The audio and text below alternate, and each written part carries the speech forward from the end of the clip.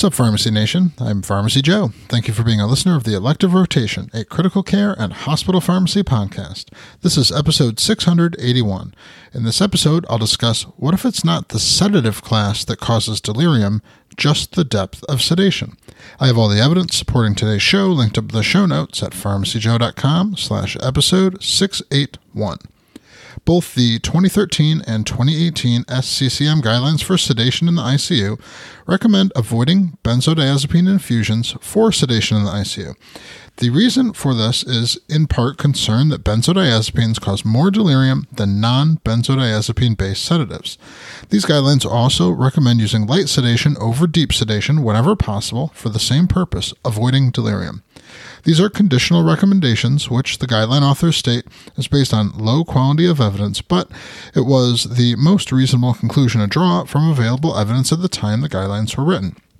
A group of researchers recently published in Critical Care Medicine a retrospective cohort study involving over 10,000 patients to compare a propofol and benzodiazepine-based ICU sedation to determine the risk of each strategy on post-extubation delirium.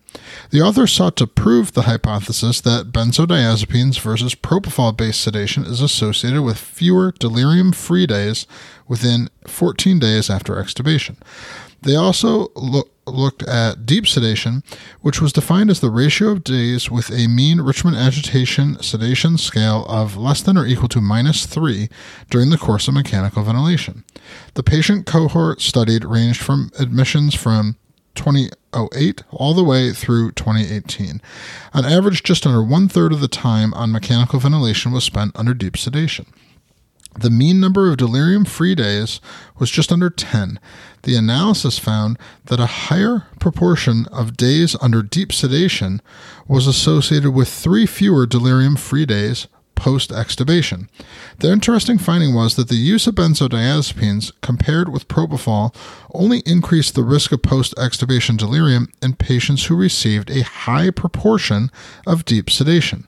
The cohort of benzodiazepine patients who received a low proportion of deep sedation did not have a higher risk of delirium compared with patients who received propofol. Even when the dose of sedative was used to predict the risk of delirium, the GABAergic drug-induced proportion of deep sedation for the endpoint post-extubation delirium was a better predictor of delirium. The authors concluded benzodiazepine compared with propofol-induced deep sedation during mechanical ventilation is associated with an increased post-extubation delirium risk.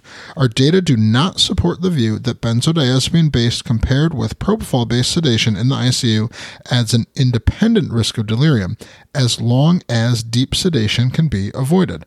It is probably easier to avoid deep sedation when infusions of the short-acting drug propofol are given rather than long-acting benzodiazepines. Clinicians should try to avoid using benzodiazepines if deep sedation is required for a prolonged period and should avoid deep sedation whenever possible. While this data will not lead to benzodiazepines becoming first-line sedatives in ICU patients, it does provide useful information that when benzos are used, care should be taken to limit or eliminate the time spent in deep sedation. To access my free download area with 20 different resources to help you in your practice, go to pharmacyjoe.com/free. Thank you so much for listening. I'll see you in the next episode of the Elective Rotation.